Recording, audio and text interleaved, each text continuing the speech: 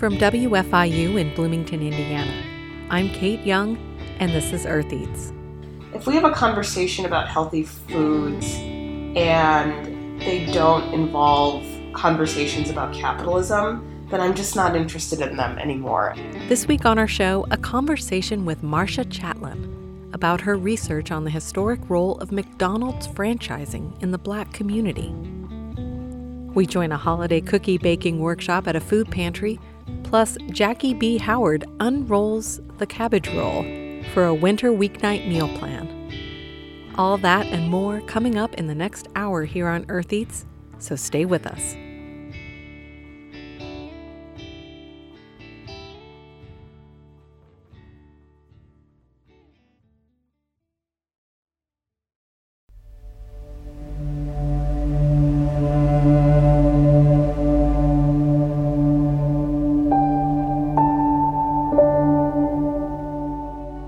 Earth Eats is produced from the campus of Indiana University in Bloomington, Indiana. We wish to acknowledge and honor the indigenous communities native to this region and recognize that Indiana University Bloomington is built on indigenous homelands and resources. We recognize the Miami, Delaware, Potawatomi, and Shawnee people as past, present, and future caretakers of this land.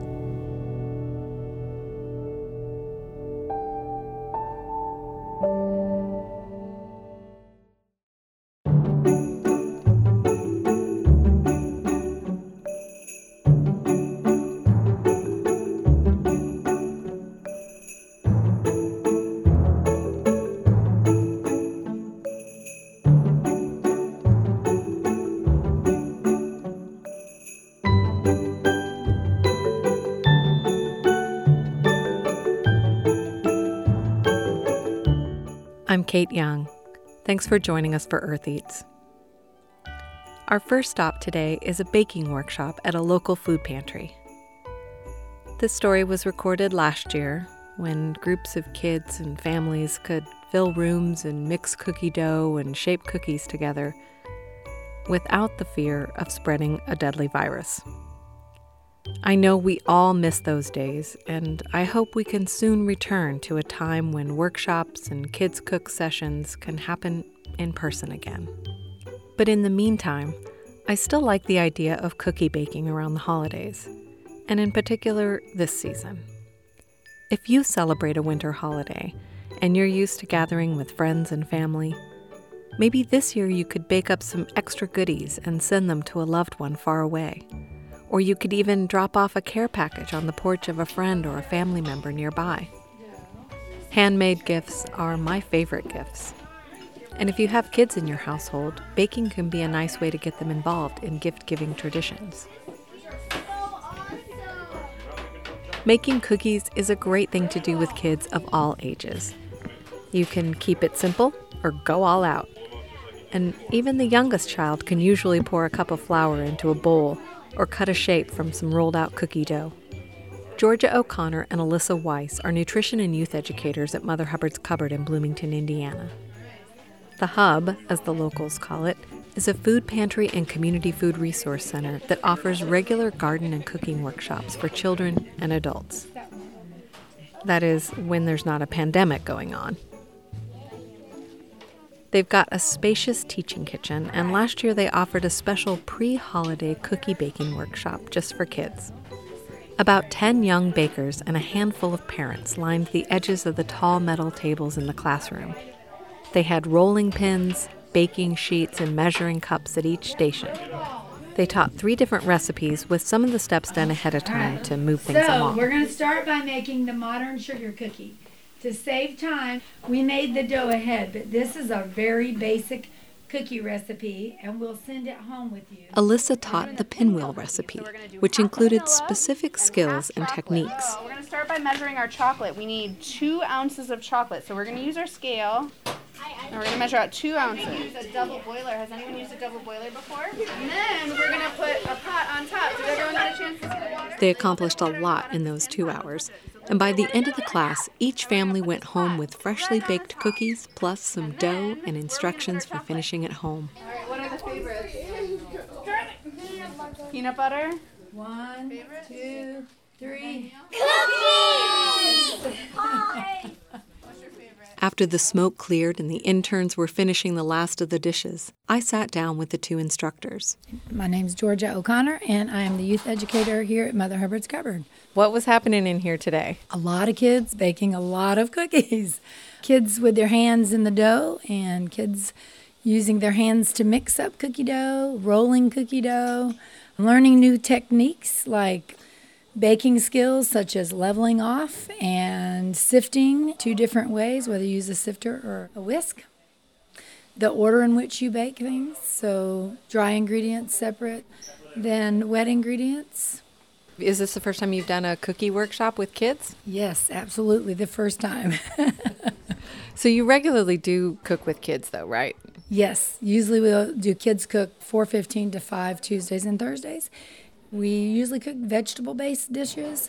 We do some baking as well, but not as often as we do the vegetable dishes. And that's more of a drop-in program, so it's Yes. a little bit quicker too. Yes. So you wouldn't have time for a big baking project. No, we try to keep the recipes for Kids Cook really simple, things that you could duplicate at home quite easily and that kids could actually participate in. We just use fewer ingredients. So this was a little bit of an undertaking. Yes, it was, but it was fun, and I would do it again in a heartbeat. How many cookie recipes did you make today? We made 3. We made modern sugar cookies and peanut butter cookies, and then our last was a Chicago pinwheel cookie. Can you tell me anything about the peanut butter cookie recipe? That peanut butter recipe's been around for a long time. I was about 21 years old, and I found it on the back of a Domino's sugar box. Wasn't much of a cook then, but I loved that recipe. It was chewy and crisp at the same time. And so it's one of my favorite. And it calls for like a cup of peanut butter, which makes it even better. So you've stuck with that all this time. Stuck with it, haven't changed a bit on it. Just doubled the batch is all I do, double the recipe. Why do you think cookies are a good thing to do with kids? Or either of you can answer that. I love cookies. They're hands-on. There's a lot of technique involved in them. They're really fun and easy to do with kids. They bake quickly, and they're perfect for gift giving any time of year, and they're great. Could you say your full name? Yes, Alyssa Weiss. I am the education coordinator here at Mother Hubbard's Cupboard. I'm wondering about the pinwheel recipe. Is this something that comes from you? Is this... Sure, yeah. I'm from Chicago, and there was an old cookie manufacturing company called Maurice Linnell. One of their cookies that they would make that was a classic was this chocolate and vanilla pinwheel cookie with these red sprinkles around the outside. They were the kind of cookies that you get in the tin with the shortbread cookie with the little cherry in the middle. And they closed down a few years ago, and so the bakery I used to work at kind of brought them back, and it reminds me of Chicago. And so there's a specific color of sprinkles on the outside. Yes, classic red-pink color. Interesting. What is your vision or your goal for what you have in mind when you do a workshop like this with kids? Well, typically our cooking classes with kids are only 45 minutes, and so you can't do a lot in 45 minutes with kids. So one of the reasons was a longer session to do something that would be, like we've done a pasta workshop for the kids, and that would take a lot longer than 45 minutes. So that was one of the reasons. We also thought that parents might stick around a little bit more, and they've stuck around and started helping their kids do the cooking as well. And so that makes it kind of fun to have a family-oriented project. Okay, so what if somebody says, well, why are you teaching kids how to make these sweets with sugar in them, and this isn't very healthy, and I just feel like you should be teaching them how to cook with vegetables? We want to use fresh ingredients. Instead of store-bought cookies, the homemade cookies taste so much better. They're fresher. They don't have all the preservatives. And I don't think I've bought a store-bought cookie in several years.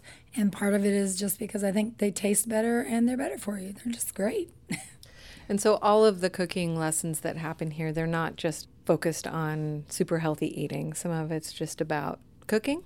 Yeah, it's about cooking and coming together and building community and using our hands and tasting and kind of associating conversation and community with eating and whole foods. Do you find it challenging to work with large groups of kids like this when you're trying to get everybody to focus on a project. It's the end of the day. They've been in school all day. Like, how is that for you? It's bittersweet. I mean, it can get chaotic and you can, in your mind, be like, oh, whoa, what are we doing here? But then you realize kids are enjoying it. They're having a good time. And this is kids having a good time.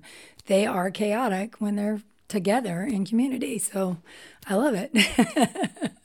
How do you feel about working with a group of kids? Same. I think that it can be hectic, but also very fun. And I also think, to add to what Georgia said, that do I necessarily think they'll all be able to go home and start a recipe from start to finish? No, but I think it's also about building incremental skills and exposure to it and experience of doing the thing and having fun while doing it. And that is going to create a desire to continue to bake and cook, even if it's not an automatic, I've learned a thing and now I can go do it. It'll be built into their childhood and experience of cooking and baking. The other thing that I was thinking about, that so many things that I've been to around the holidays where there's like a craft or there's cookie baking in Mrs. Claus's workshop, and you go in it and it's usually like a store-bought cookie and you decorate it with store-bought icing. And sprinkles, maybe. Yeah, and that's your cookie baking. And so just to have this chance to do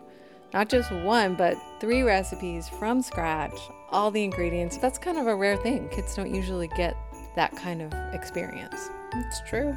It's fun to build in these other skills that kids have of varying levels and have the kids work together too, which is always great to see an older kid working with a younger kid and learning about measurements and learning about all the other sciences associated with baking.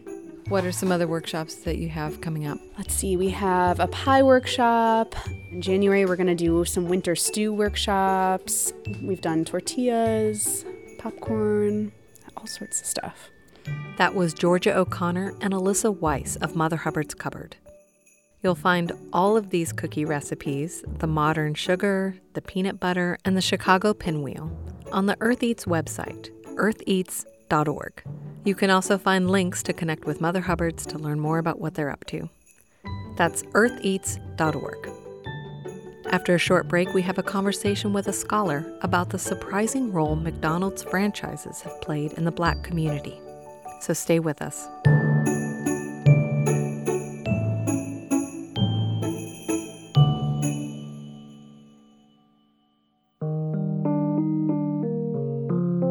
Did you know that Earth Eats has a YouTube channel? Well, we do. And my colleague Peyton Knobloch has been making some fun recipe videos of me cooking in my kitchen. I've made hand pies, carrot ginger soup, shortbread cookies, and more. You might even catch a glimpse of one of my cats. Just search for Earth Eats on YouTube. You'll find us.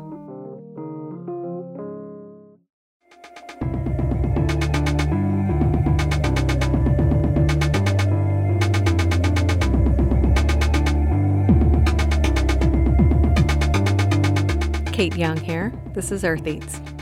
For those involved in the good food, real food, and local food movements, it's easy to write off fast food, either because it's not good for you, not good for the environment, or because the industry underpays its workers, or maybe it's just not classy enough. But through the second half of the 20th century, African American communities and civil rights organizations saw fast food franchising as a way to bring jobs and money into Black communities. It's hard to imagine today that a McDonald's franchise could ever be seen as an engine of Black socialism. But Marcia Chatelain, Associate Professor of History and African American Studies at Georgetown University, reminds us that African American communities continue to be constrained, and fast food has been one way to make things work. Dr. Chatelain's first book is called Southside Girls, Growing Up in the Great Migration, and her book, Franchise, The Golden Arches in Black America, was released in January of 2020. Producer Alex Chambers spoke with her via Skype in 2018, before the book was complete. Your first book was about the Chicago end of the Great Migration through the lens of Black girls. Was there some sort of progression that took you from that to this? You know, the kind of bridge I often talk about in terms of my 2 projects is that after I finished up in graduate school and I was traveling between Chicago and Oklahoma City, where I first started teaching and then Washington, D.C., I would spend a lot of time in my hometown of Chicago. And I always thought it was really fascinating the number of cultural institutions or various activities that I encountered that were underwritten by the local chapter of the National Black McDonald's Operators Association. And I remember in high school, the first time I ever read anything about the Great Migration was part of a History Quiz Bowl TV show that I was on through my school. And I remember that it was the McDonald's operators that had paid for the prizes for the competition.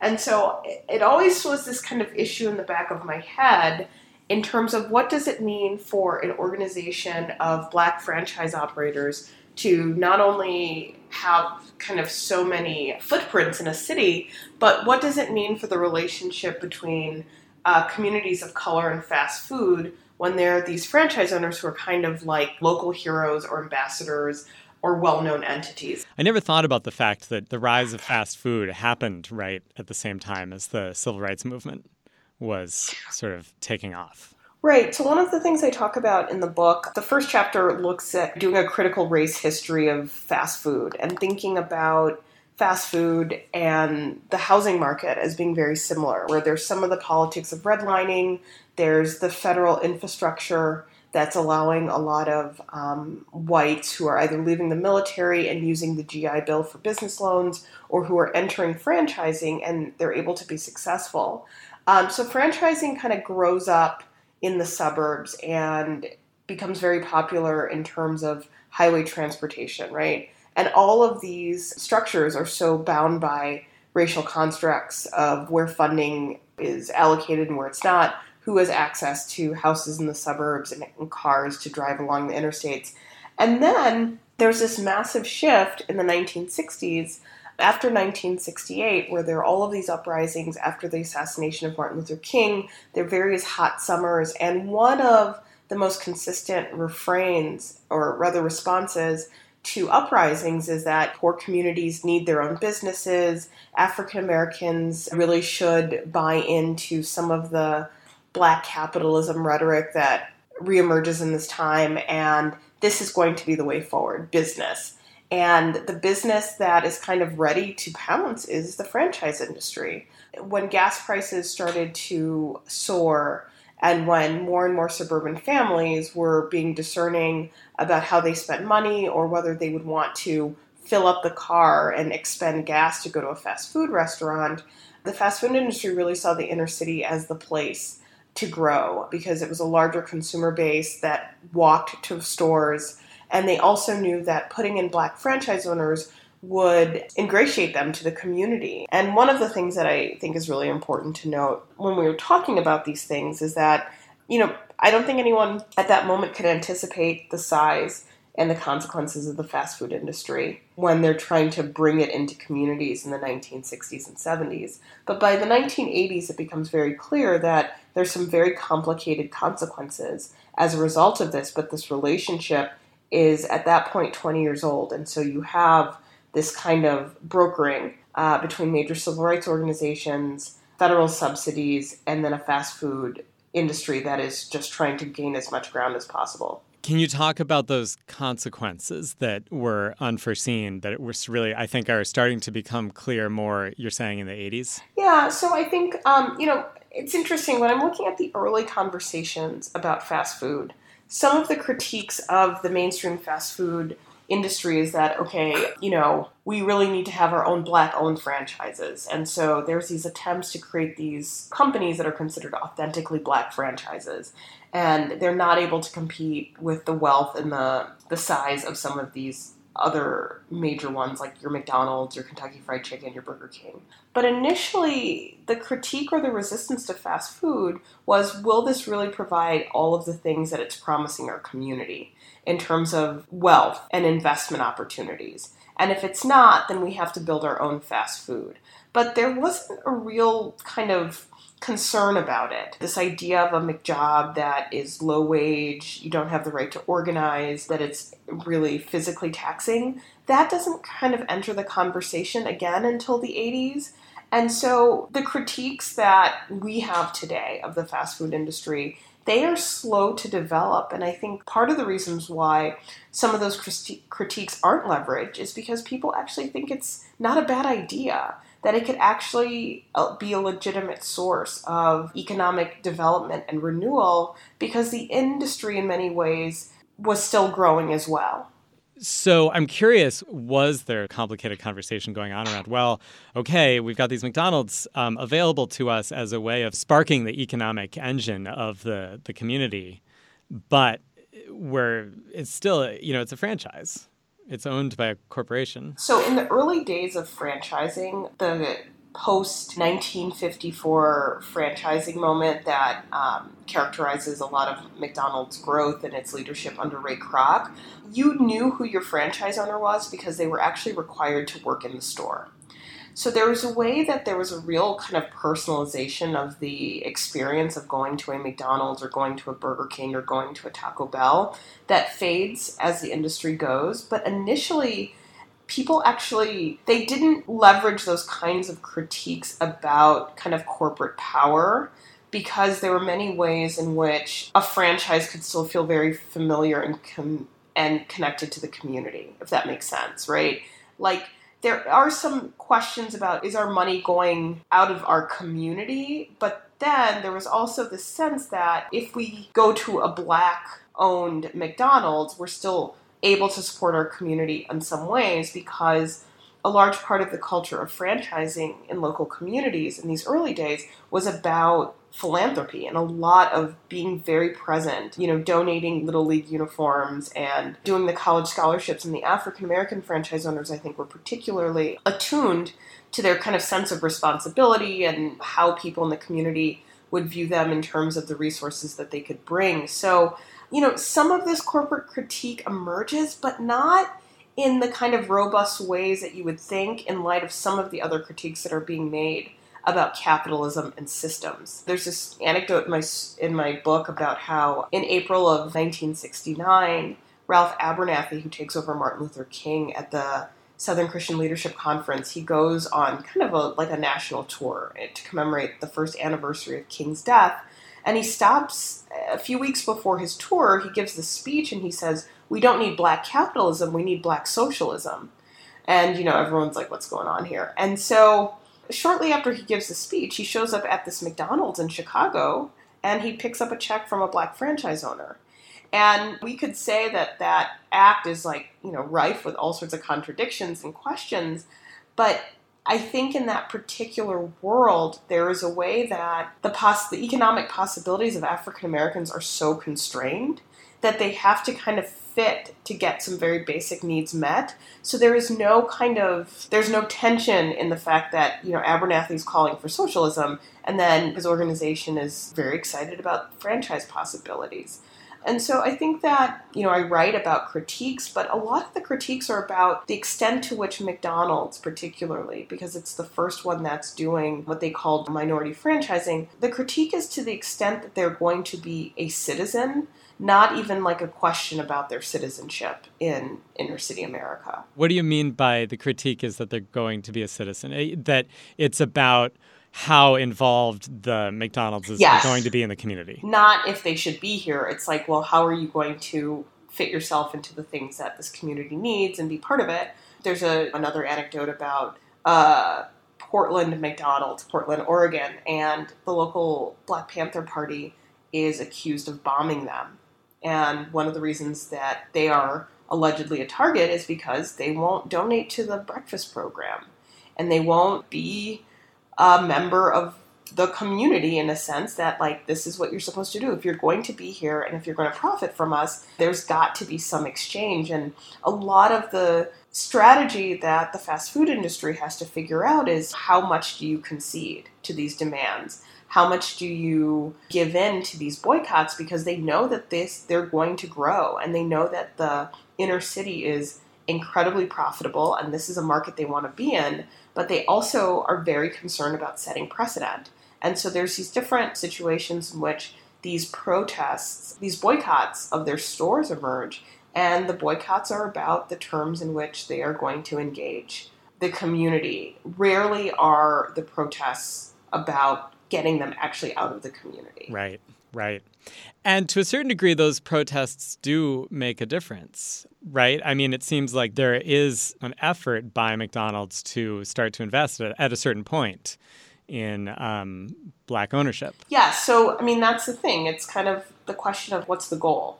If the goal is more franchise owners, yeah, you can get more franchise owners. If the goal is to make sure that the franchisee is contributing, absolutely, you can get that.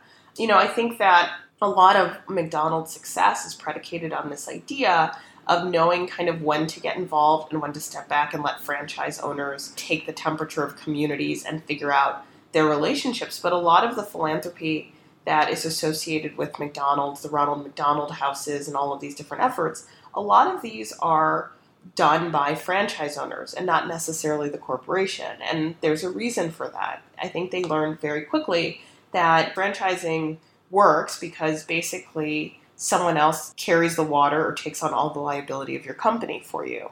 And part of what I chronicle in the book is that in the 60s and 70s, there are liabilities, quote unquote, of doing business in the inner city. There's the demands of the community, there are the expectations, and there's also some real structural issues in terms of the higher cost of doing businesses in communities that are poorer. And so all of those issues, they are on the shoulder of the franchisee. And so a lot of what I talk about is this way that even within a system that allows for some African Americans to become wildly wealthy and to have a lot of influence and power, there are still these questions about equity and fairness, even within this system, because African Americans are ultimately constrained, whether they're constrained in terms of their consumer choices or they're constrained when they're doing business. These are the constraints that everyone is trying to negotiate and maximize. And I think that if there's a takeaway from my research, it's that, what do people do with constrained choices? They make it work. We've been listening to Alex Chambers interviewing Marcia Chatelain. After a quick break, we'll hear about her own relationship with fast food and her thoughts on the fight for 15.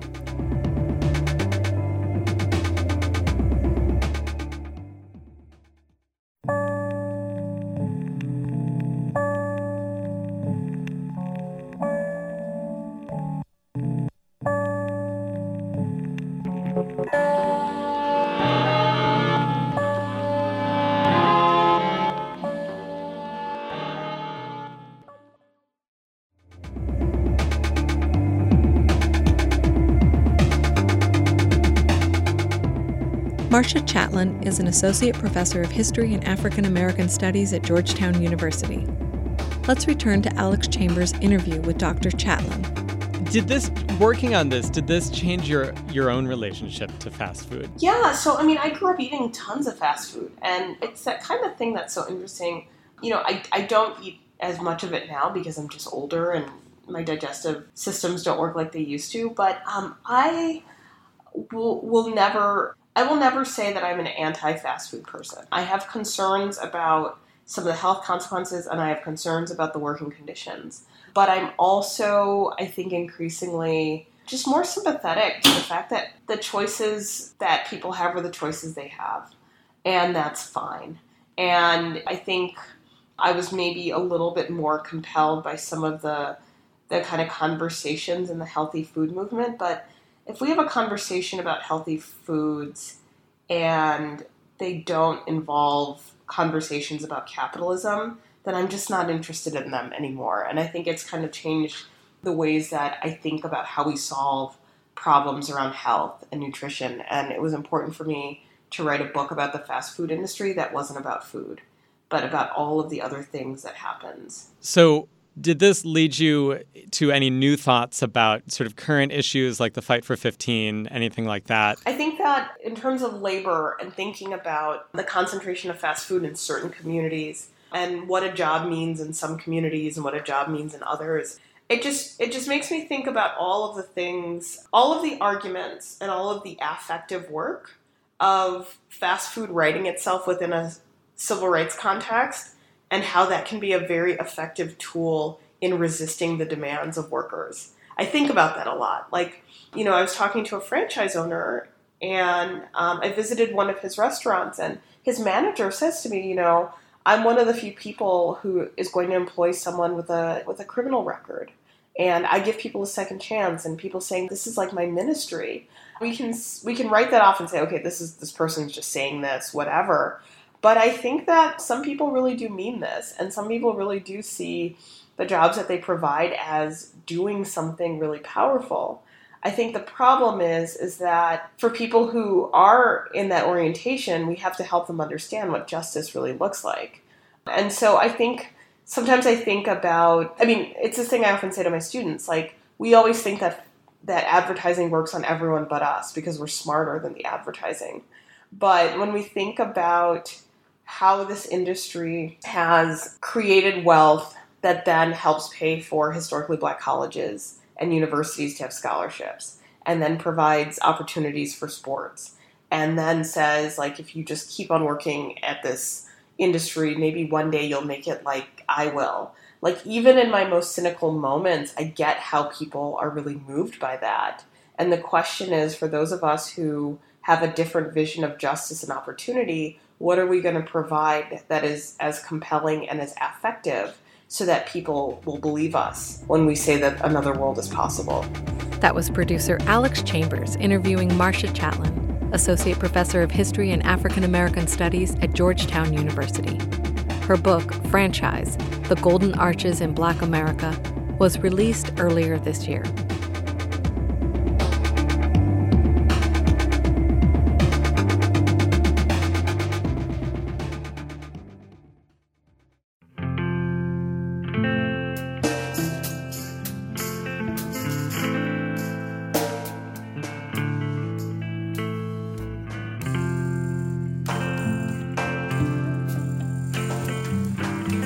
The coronavirus pandemic is just the latest in a string of newly discovered, highly infectious diseases. Many of them start in animals and can have just as big of an impact on our lives, even if they don't jump to humans. Brian Grimmett reports for Harvest Public Media on how the agriculture industry is using lessons learned from COVID-19 to prepare. Emerging infectious diseases, like the coronavirus, don't just threaten humans. They're also a major threat to the chickens, pigs, and cattle that become food for billions of people. If a foreign animal disease, such as foot and mouth, African swine fever, or one we've not even discovered yet, made it to the U.S., it would cost the U.S. economy billions, if not trillions, of dollars. We have a lot of movement of animals. We have very integrated systems. And disease could spread very easily. That's Jack Scher. He's the Associate Administrator for Emergency Program Planning, Response, and Security at the U.S. Department of Agriculture. He says there's a lot his agency can learn from the U.S. response to the coronavirus, mainly that an emergency response to an infectious disease requires a lot of equipment and scientists to be in place before it happens. No one likes to pay for all the response capabilities when nothing happens. But then when it happens, people look at each other and say, why weren't we better prepared? But the coronavirus isn't the first wake-up call for the agency. In 2015, a highly infectious strain of avian influenza wreaked havoc on the chicken and turkey industry in the upper Midwest. In total, more than 50 million birds died from or had to be euthanized because of the disease. It also resulted in trade restrictions that caused more than $1 billion in lost export revenue. They are devastating diseases. That's why we want to keep them out. And that's our goal. A big part of that strategy involves the Department of Homeland Security, which supports several important research laboratories such as Plum Island Animal Disease Center in New York State. Bob Burns leads one of Homeland Security's science and technology divisions. He says people shouldn't be surprised if a foreign animal disease shows up. In fact, they should be surprised more haven't already. It's always a threat. It's the potential for emergent threats, emergent diseases, future diseases is real. And we need to pay attention to that. He says, just as we've seen with the coronavirus outbreak, a key to stopping a foreign animal disease will be quickly identifying what it is and where it's been. But you can't have a diagnostic test ready if you're not already studying or aware of the disease. That's why DHS is currently constructing a $1.2 billion facility in Manhattan, Kansas, known as the National Bio and Agro Defense Facility. When up and running in 2022, it will be one of only 4 labs in the world that can work with large, live animals and highly infectious, deadly diseases for which there aren't vaccines. As hard as the USDA and Homeland Security work to prevent a disease from reaching the United States, the first to recognize an actual outbreak will likely be the farmers, ranchers, and feedlot operators that are in constant contact with thousands of animals every day. Brandon Deppenbush is the Vice President of Cattle Operations for Innovative Livestock Services. It operates 8 feedlots in Kansas and Nebraska. At his feedlot in Great Bend, Kansas, he says caregivers perform a health check on every pen at least once a day. So that would mean one caregiver gets in each pen, and we'll go around and make sure we get every animal up, walk them around, and look at them visually and make sure that they don't have any signs or symptoms of any kind of disease. And look for, same thing we look for in our kids, runny nose, a depressed look and that type of stuff. Deppenbush says he thinks about the consequences of a foreign animal disease outbreak almost every day. It's why he's participating in the Secure Beef Supply Program. It's a coordinated effort between the USDA and a few states, including Colorado and Kansas, to help train and prepare cattle, pork, and poultry operations on disease response plans. Yes, it's a plan sitting on the shelf. We want to make sure that it stays on the shelf, but at the same time, when it's time to do, they can open the book and say, yeah, I know what I'm going to do. That's Kansas Animal Health Commissioner Justin Smith. He says in the case of an outbreak, the department's plan is aggressive.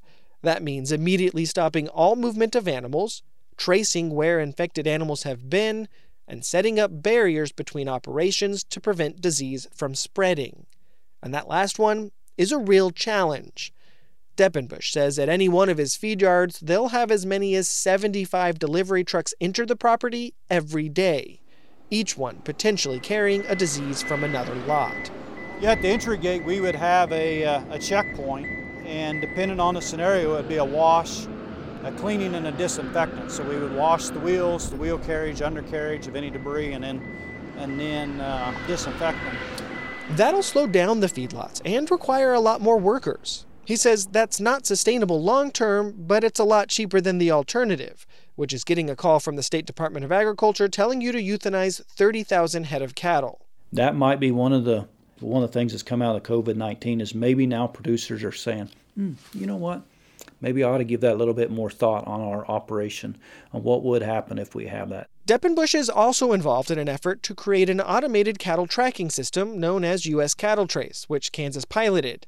But he says some producers are worried about government intrusion into their data, which is only shared during the emergency. Cannot talk about enhanced biosecurity plans without at least mentioning animal identification, because one without the other is not good. Plus, in 2008, Kansas started doing large-scale foreign animal disease disaster drills, multi-day exercises involving producers and several state agencies. Scarlett Hagans is the Vice President of Communications for the Kansas Livestock Association. She says the drills have been a huge success. They've also helped strengthen relationships between producers and the state, which will be necessary if serious measures need to be taken to stop a disease. If you're looking for a parallel, think about the debate over the mask mandate. I think the trust is there, and that if something came up and this is kind of, this is what would need to be done, I think that our producers would do the best they could to accommodate that. Kansas is unique. It's the only state currently doing drills on this scale and frequency. Smith, the Kansas Animal Health Commissioner, says it's not that the ag departments in other states aren't aware or concerned, it's that lawmakers and governors haven't made it a priority yet, and that worries him. There's really not a whole lot sovereign about those state lines. I mean, they're pretty porous, and we have a lot of movement that happens across state line, and we have a lot of businesses that happen across the state line. The plan to respond to the next foreign animal disease outbreak shares a lot in common with the recommended response to COVID-19. To stop either, you have to have systems in place to test and trace. You have to isolate the infected from the healthy, and in the end, the heaviest burden falls to state and local agencies, most of which aren't nearly as prepared as they should be. For Harvest Public Media, I'm Brian Grimmett. Harvest Public Media is a reporting collective covering food and farming in the heartland. Find more at harvestpublicmedia.org.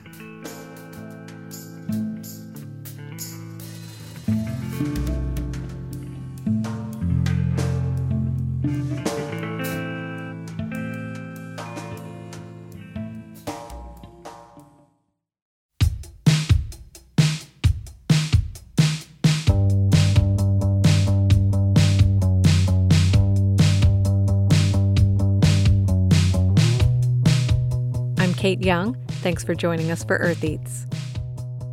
Next up, we have a recipe from Jackie B. Howard. She has a history of professional cooking, and she's been on the show before. You might recall her amazing savory persimmon recipes and her meal prepping tips. Today, she's sharing a great wintertime meal based on the traditional cabbage roll. In Jackie's version, she does away with the fussy rolling up of the filling in a cabbage leaf and tops it with a flavorful romesco sauce. It's sort of an unrolled cabbage roll. Jackie also schools us on the 3 stages of a good bite. Let's listen. 1 head of organic cabbage, and I'm going to give it like a big chunky dice. Since we're not taking the leaves off and rolling them, I still want that sort of like big leafy feel to it, so I'm going to leave them in big chunks in my saute.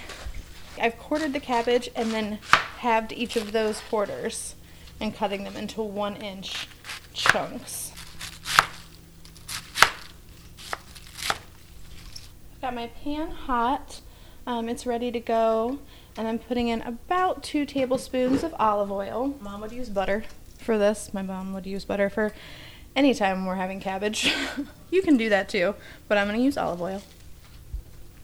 What's great about cabbage is it's really economical. A little goes a long way, and a whole head of cabbage is going to make a meal for 4 people easily. While this is going, I've got some almonds toasting in the oven for the romesco sauce. That romesco, if you're not familiar, it's a roasted red pepper sauce with almonds. And for me, the 2 key ingredients to make a fantastic romesco sauce is lots of smoked paprika and a good sherry vinegar. Sherry vinegar can be hard to find sometimes. If you really have to sub it, you can do a sherry cooking wine and red wine vinegar, but I highly recommend seeking out that sherry vinegar and then just having it at home so you can do this whenever the mood strikes. So I'm putting in a pound of ground turkey on that olive oil. I'm doing some oil because the turkey's lean, and I want to make sure that it pulls out. It adds a little bit of fat to that turkey to pull out some flavor and get a nice base for adding when I want to add the cabbage to it as well. Doing about a teaspoon of salt and about a teaspoon of black pepper, just right on my turkey to season it. I'm not going to do much in seasoning it because I'm going to make the romesco sauce, and I want that to be the main seasoning component. So for the turkey and cabbage itself, it's really just going to be salt and pepper. All right, while that's cooking, I'm going to start on the romesco sauce. So I have a jar of roasted red peppers. They're in olive oil. It's a 12-ounce jar. I'm going to use all 12 ounces of this. I'm going to drain the liquid from it and just use the peppers themselves. These peppers have a few garlic cloves in them. I'm going to leave those, as well as I've retained about 2 tablespoons of the olive oil from the jar. Then I'm adding 2 fresh garlic cloves.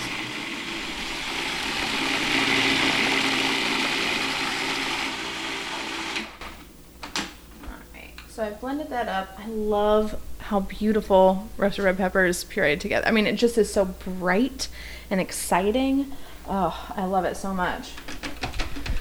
And then I'm going to take some flat leaf parsley. You want to use fresh if you can. If you can't, I wouldn't use a dried parsley in this. I would just do like a dried oregano. There are ways to be traditional about it, and then there are ways that utilize what you have. And that's the most efficient. If you only are ever doing a recipe because you have all of the ingredients, and that's the only time you're going to cook, then you're so rarely going to cook, and it becomes such a stressful thing. But if you give yourself the freedom to play around and use what's available, then you'll find yourself cooking often because you can see far more possibility with what you have. All right, so while I was getting the sauce prepped, my ground turkey is about cooked through, so I'm going to go ahead and throw the cabbage in here as well while I finish the sauce. Now I'm doing it in a big Dutch oven, so I'm going to get about half this cabbage put in at one time, and then we'll add the other half I actually like that texture difference. Some will have a little bit more bite to it than others, and I prefer that. I'm adding another half a teaspoon of salt and pepper for my cabbage. I'll let that sit and saute a little bit while I finish the sauce. I've got the roasted red peppers, the garlic, the herbs. I'm going to start with about 1/4 cup of the almonds. It's going to be really loud.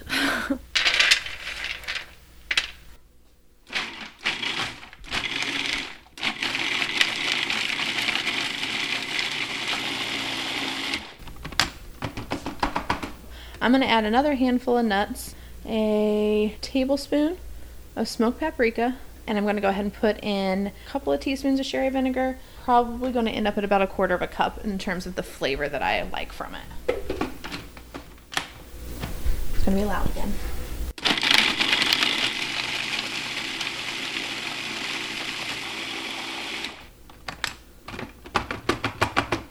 The cabbage and turkey is starting to cook down a little bit.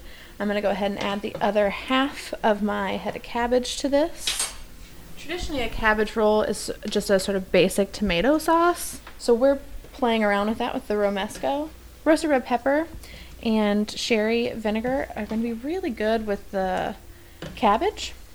So it's a fun play, and I think also that the almonds in the sauce are going to add a really nice texture to it as well. So I'm tasting, you can see that the sauce is much thicker after our second round, but still not pasty. So good. You want to taste it? Yes. Yeah, that's really good. Yeah? I think it needs salt. Yeah, but maybe waiting? not too much. But Okay, all right. And we'll see how this goes once it melts with my turkey and cabbage. So I haven't put in more sherry. I also think that the smoked paprika is at a really nice level right now, and we'll see how that might need to be adjusted after it gets cooked in with the cabbage. So I'm putting this right into my pot with my cabbage and turkey, the ground turkey. With most good things, the longer they sit, the better they taste. Those flavors meld together. But I'm going to give this a taste now and see if there's any sort of initial adjustments I want to make to the flavor. So I think that it needs some more sherry vinegar and a little bit more salt. If I want to add, I might add more oregano as well. Now this is very much a down-home sort of meal. It's not the prettiest thing you've ever eaten. You could pretty it up. Easily this could be deconstructed if you wanted to be fancy about it. Or, if you wanted to be really fancy, roll it. it was time to taste the unrolled cabbage rolls with the romesco sauce added to the pan. Yeah, that additional sherry vinegar really brought out the other flavors. The green vegetable in particular needs it's so hearty and deep and earthy in flavor that it needs that brightness, it needs that acidity to brighten that up. In the middle of the bite, it really falls flat and it's not bland, but it doesn't taste like, you don't feel any sort of like pop out of it. It doesn't excite. It doesn't, that's great, yes, it doesn't excite. And if it's not that excite, then it needs acid. That's a great way to put that, yes. How would I know that it wasn't salt that it needed? When you're tasting something, there are 3 stages to it. The first one, can I taste this? When I put it in my mouth, can I taste it? Do I have some sort of like initial flavor to it? If it doesn't, it needs salt. You want it to be flavorful, exciting, and then deep and warm. Those are the 3 steps of what a good bite should taste like, what a good dish should taste like. So just put a little bit of thought behind it. I promise you will find those things too. You just have to identify it for yourself. And the paprika and the herbs are offering that warmth. Correct. As this sits, the nuttiness of the almonds is going to contribute to that as well. The roasted red peppers are adding to the acid. The roastiness of them adds to the depth. So it's a fun, tasting is really fun. Yes, tasting is fun, especially when you get to taste what Jackie B. Howard is making. That romesco sauce hits all the notes in all 3 stages of the bite. She makes it easy for you to try it too. Find this recipe at eartheats.org.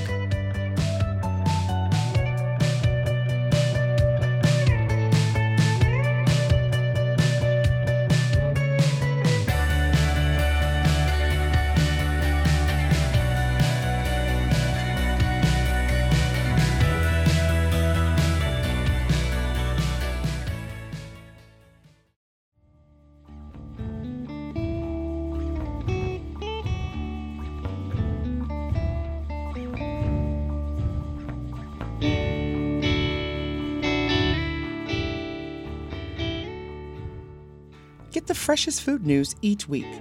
Subscribe to the Earth Eats Digest. It's a weekly note packed with food stories and recipes right in your inbox. Go to eartheats.org to sign up.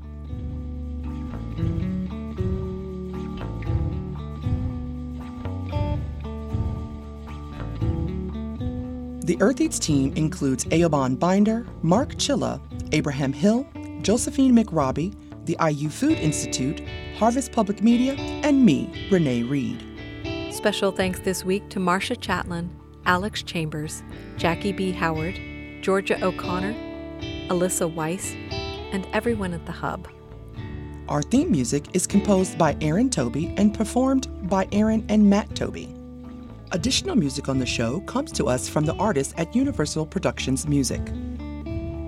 Earth Eats is produced and edited by Kate Young, and our executive producer is John Bailey.